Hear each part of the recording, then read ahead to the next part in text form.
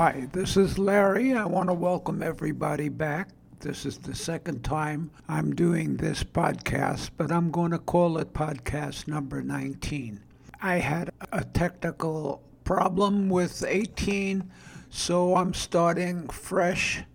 And again, I want to welcome everybody back, and I hope that you are going to enjoy this. This is a different approach this time. I was on Facebook and I came across somebody who knew my daughter. She was a friend.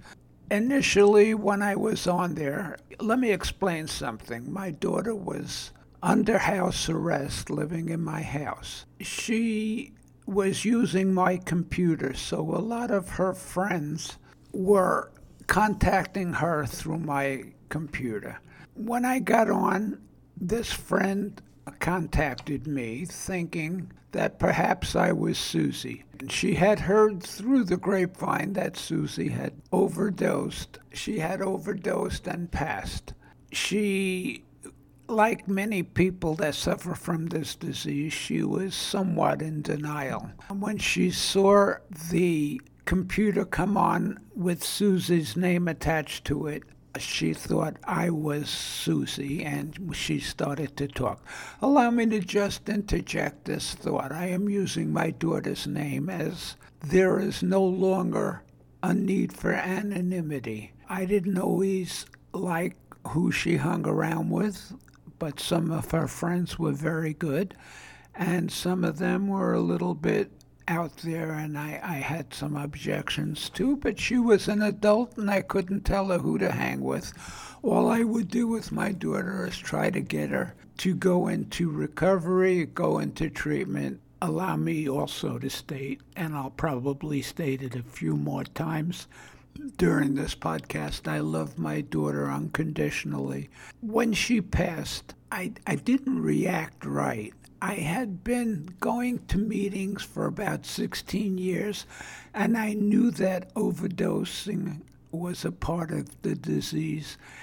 It really didn't hit me that she had passed. I knew she passed, don't get me wrong, but the pain didn't hit me. Let me preface that. The pain did not hit me until fairly recently, and she passed a little over a year ago now. The pain is taking its effect on me now. I'm feeling the grief more than I did when she first passed. I did feel grief, don't get me wrong. I wasn't somebody who suffered from this disease, or for that matter, any disease, had passed. But at this point, I am feeling grief. And when this young lady had jumped online and started speaking with me, took me a few minutes to realize that she was actually speaking to my daughter. She was speaking street language, and I didn't comprehend everything that she was saying because my contact with people that suffered from the disease was at meetings, and they knew they were speaking to somebody who, I'm not young, and they knew they were speaking to somebody who probably didn't understand the lingo that they use now. She finally realized that I was Sue's dad and not Sue. She apologized for the F-bombs, which didn't upset me. What upset me a little more was that I didn't know what she was saying. She started speaking to me, and I filled up with emotion. She had offered to my daughter an opportunity to go live with her, and she would help her stay straight. This couldn't be done because she couldn't leave lockup unless she came to live with her parents. That was the court condition for her house arrest. Initially, I was relaying this to her friend. Initially, Sue was doing well. She had been in jail in Dade County, Miami, Florida. While she was there, she was straight, and she had a tough time getting clean. They don't treat you like you're going to a detox center where your insurance is paying. You just get straight, and you don't feel very well. It's a hard time. And she went through it, and this wasn't her first time going through it. Like I've said previously, this disease is a progressive disease. If you are in it long enough, there's a good chance you're going to get arrested, and there's a good chance you'll have a record for using, and this disease is not kind to people. I started speaking with her friend because I want to devote this to her friend who was just so nice. She hit my heart. She was a lovely young lady. She has children, and she's living somewheres on the West Coast. I'm not sure where, and I'm not going to use her name either because there is an anonymity with this disease. We started talking, and she was telling me what a lovely daughter I had, and I knew that, but it was nice hearing from somebody else. Her friend had almost 2 years. I would believe it was closer to a year and a half, and she wanted to help my daughter. In a way, I was glad that my daughter didn't go to live with her, and this might sound cruel, but the reason that I'm glad my daughter didn't go with her is my feeling, and I'm fairly objective when it comes to my kid, my child. I don't just say she's great and she's going to get better, and I shoot from the hip. I didn't feel my daughter was ready yet. This young lady had worked so hard to enter into long-term sobriety, although she was still fairly new to sobriety. She had all the makings of somebody who could do long-term sobriety, and I was proud of her. That's something I'd like to also mention. When I was going to my meetings for 16 years, I looked at the men and ladies that were in treatment as my own. And when they made it, I was very proud of them, just like I would have for my daughter. I don't know why I had these feelings, but I did. People used to think I was crazy because I continued going to these meetings when my daughter didn't. But I felt that if I could do some good for one person, it would be worth my while attending these meetings. I hear all the time when I go to these meetings that I can't attend these meetings, I'm working and I'm tired, but that's BS, because you can go to these meetings. A lot of meetings are an hour, and AA, they're hour meetings. You go out, you fellowship. It's not a tough thing to go to these meetings. You know, not going to meetings is a dangerous thing. It's like driving with your eyes closed. So don't let yourself buy into that thought that you're working and you don't have time. You can attend meetings. You can even attend meetings online. But her friend was just so sincere, and she was crying, and I was too. I'm glad I was online and not in person, because where I grew up, you didn't cry. You got a beating if you cried, not from my parents, but out on the street. You know, people would start with you, and, you know, you got hurt, you got hit, you got banged, but you didn't show emotion. And I guess that stayed with me because I tend to not show emotion. But this girl got to me. She was a good heart, and she wanted to help my daughter.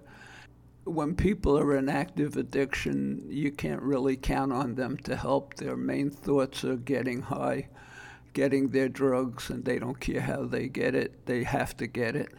And that's part of the disease, but this girl was just nice and sweet, and she spoke from the heart, and that's how I speak, and I could identify with her.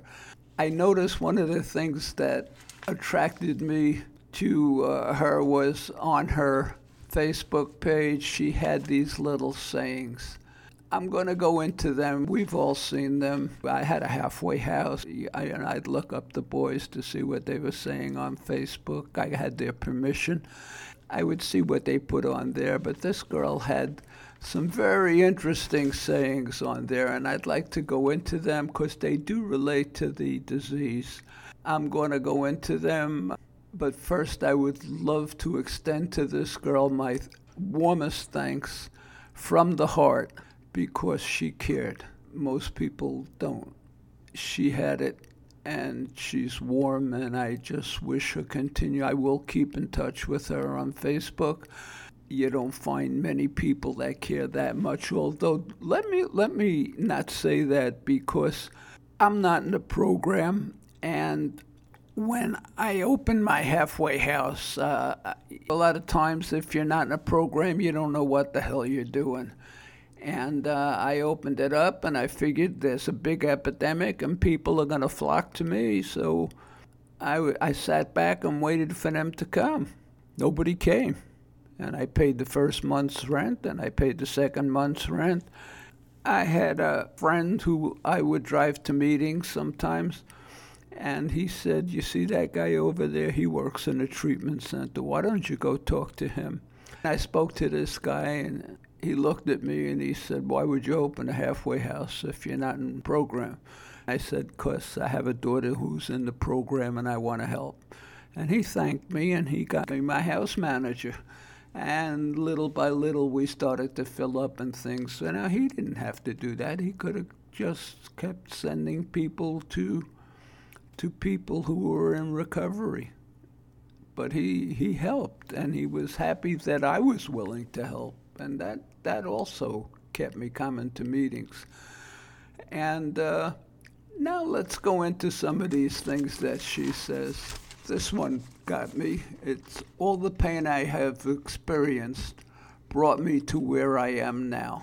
Without getting my heart broken over and over again, I wouldn't have known how strong I really am. Think about that. Think about how right that is. Think about what that means. It's true. You don't know the good if you haven't experienced the bad. You know, people talk about spoiled kids. I grew up at a time soon after World War II. My dad he started a trucking company, and he didn't make a lot of money. I didn't suffer too much. To a certain extent, there were people that suffered a lot. They had jobs. I remember I once went to a day camp, and I said to my friend, "Come on, you come too. It's only X amount of money." And it never dawned on me that maybe his parents didn't have that kind of money. Pain is like that. If you don't feel pain, do you know what a pleasure it is to feel sobriety? People take sobriety for granted. People don't use, and they don't realize that getting up in the morning and how great it is to get up in the morning and have a cup of coffee and breakfast and not have to go out and figure out how you're going to get money to get high, if you're going to make it to where you get your drugs and back without getting killed or robbed or arrested. People don't realize that, just getting up in the morning and having breakfast and going out to work is great. I had my house manager, was a tough guy from New York. He was loved by the guys because he spoke from the heart too.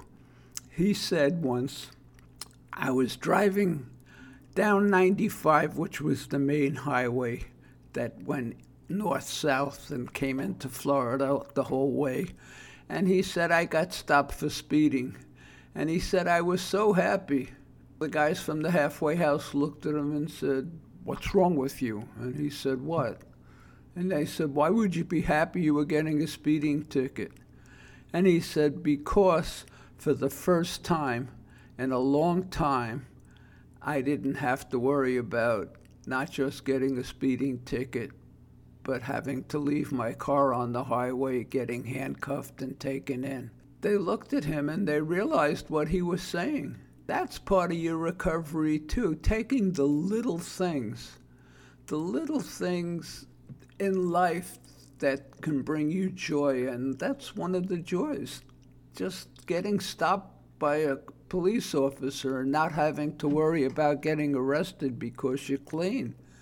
Pain is a good thing. And they look at me and said, what's so good about pain? And I said, it lets you know you're alive. I'm a pharmacist by profession. People would come in the store and say, oh, I have a herniated disc, and I started taking Percocets because my doctor gave it to me for the pain. And I said, maybe you shouldn't take Percocets for the pain. Take it when you can't take the pain.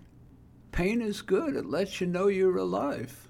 Take the pain. A certain amount of pain is good. It's not great. I mean, if you didn't have herniated discs, you'd be much better off. But I'm not telling everybody to get herniated discs so they can feel pain.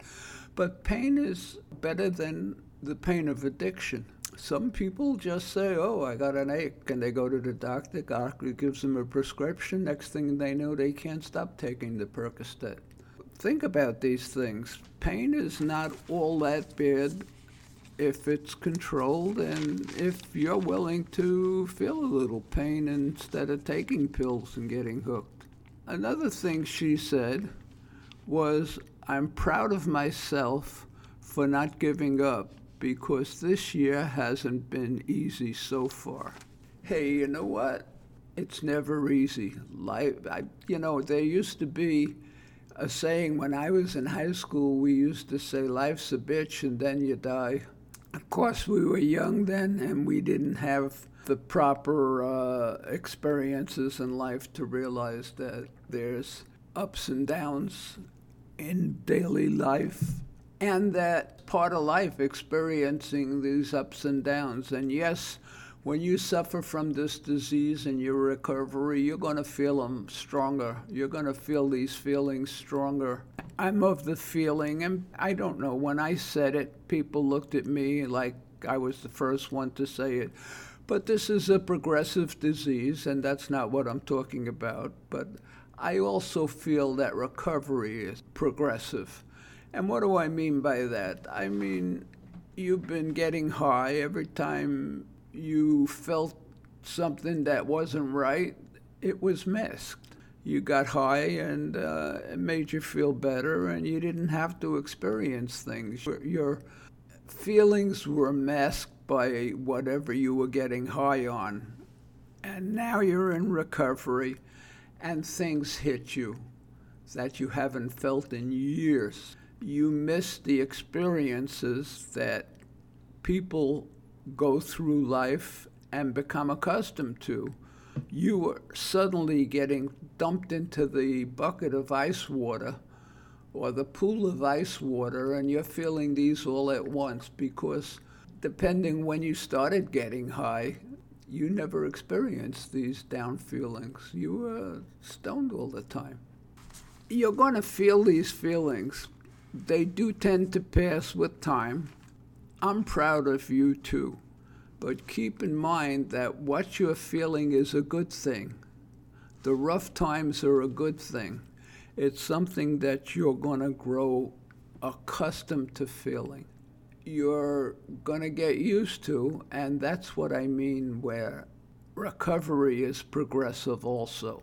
You're feeling these things and you're learning how to deal with the recovery, and you got steps to help you do this, and you've got people to help you do this. You got your support group to help you when things start feeling like they're going south.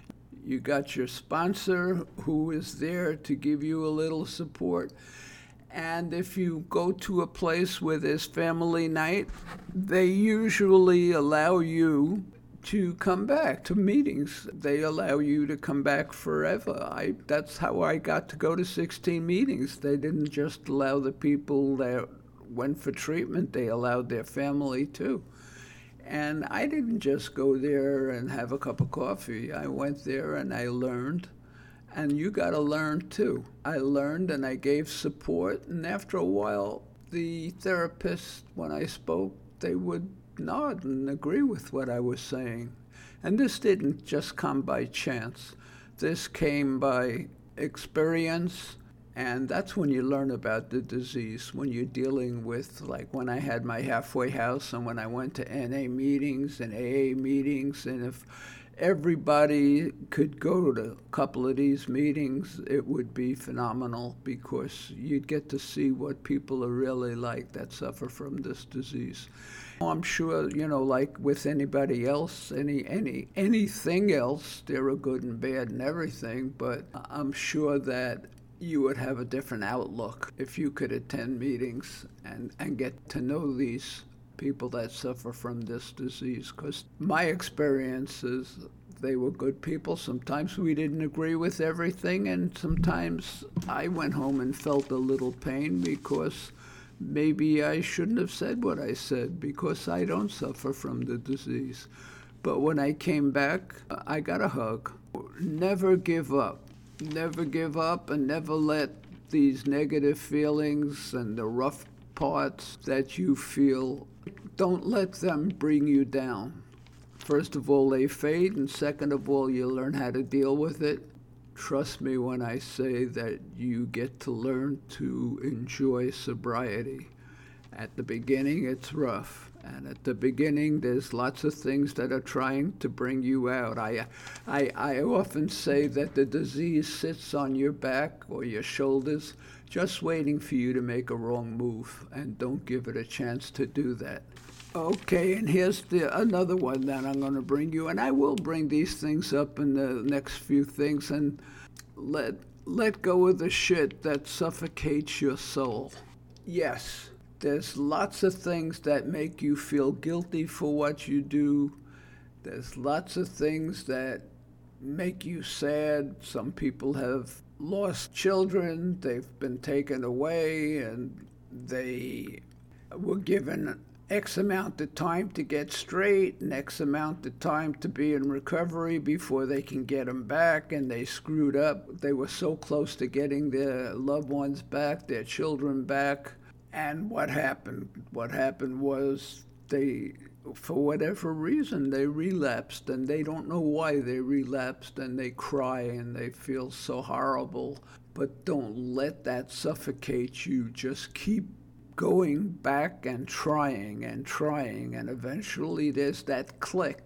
Everybody talks about the click, but eventually it happens. You deserve your sobriety. It doesn't always come easy, and it doesn't always come right away, and you've hurt people. That is part of the disease. That's why I do the podcast, to let family members and loved ones know that you don't do this to cause them pain. You do this because you can't control what you're doing when you're in active addiction.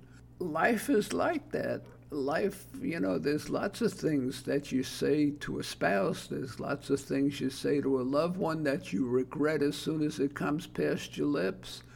But you can't let that hold you back, and you can't let that condemn how you live, and you can't let that stop you from being you. We are starting to run out of time, so I want to bring up a few things.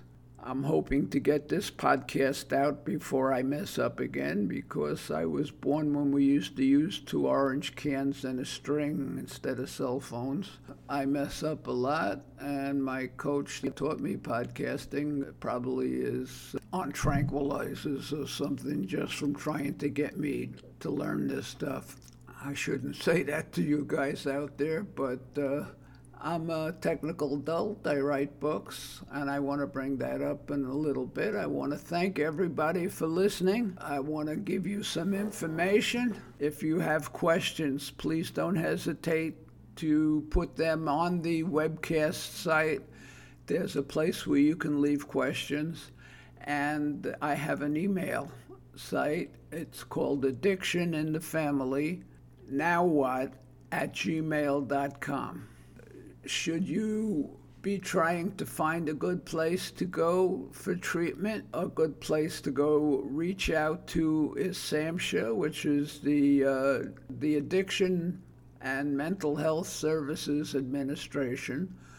And their phone number is 1-800-662-4357. You should write that down. It doesn't even have to be for you or yours. It could be for a neighbor, or, a neighbor comes over and just vents, because venting is a good thing to do. If you keep your pain in, it festers. Get it out. If they're hearing impaired, there's another number, 1-800-487-4889. or you could text samhsa.gov, samhsa.gov. There are websites that'll help you find NA meetings and AA meetings. You don't have to go to treatment before you go to these meetings. For family members, there's Nar-Anon, which is a 12-step program that'll help you deal with your pain, because family members, it's a family disease. Family members need help too. There's Al-Anon for if somebody that you love, your loved one is suffering from Alcoholics Anonymous, from alcohol addiction, which is a drug. You can go to an Al-Anon meeting, and there's Nar-Anon for those who have loved ones that suffer from narcotic addiction. And then there's Alateen, and that's if your loved one has children or if they have family members that are in their teens. This is a program that'll help them deal, and it's set up for people that are young. So again, I want to thank you, and I want to tell you, I promised you I would tell you about my book. My book, by some pure coincidence, is called Addiction in the Family, Now What? It's available at Amazon, and it's $20, and it was really well received by professionals in the field of addiction. It's worth the read. It follows my daughter's addiction problem somewhat, but it also tells you how to deal with it. If you're a family member and you can't get to meetings or won't get to meetings for whatever reason, be it shame or whatever, guilt, on my Facebook page, there's QR signs that'll take you right to where you can get the book, and it'll take you right to the website. Again, I want to thank you all for attending and listening, and thank you. Bye.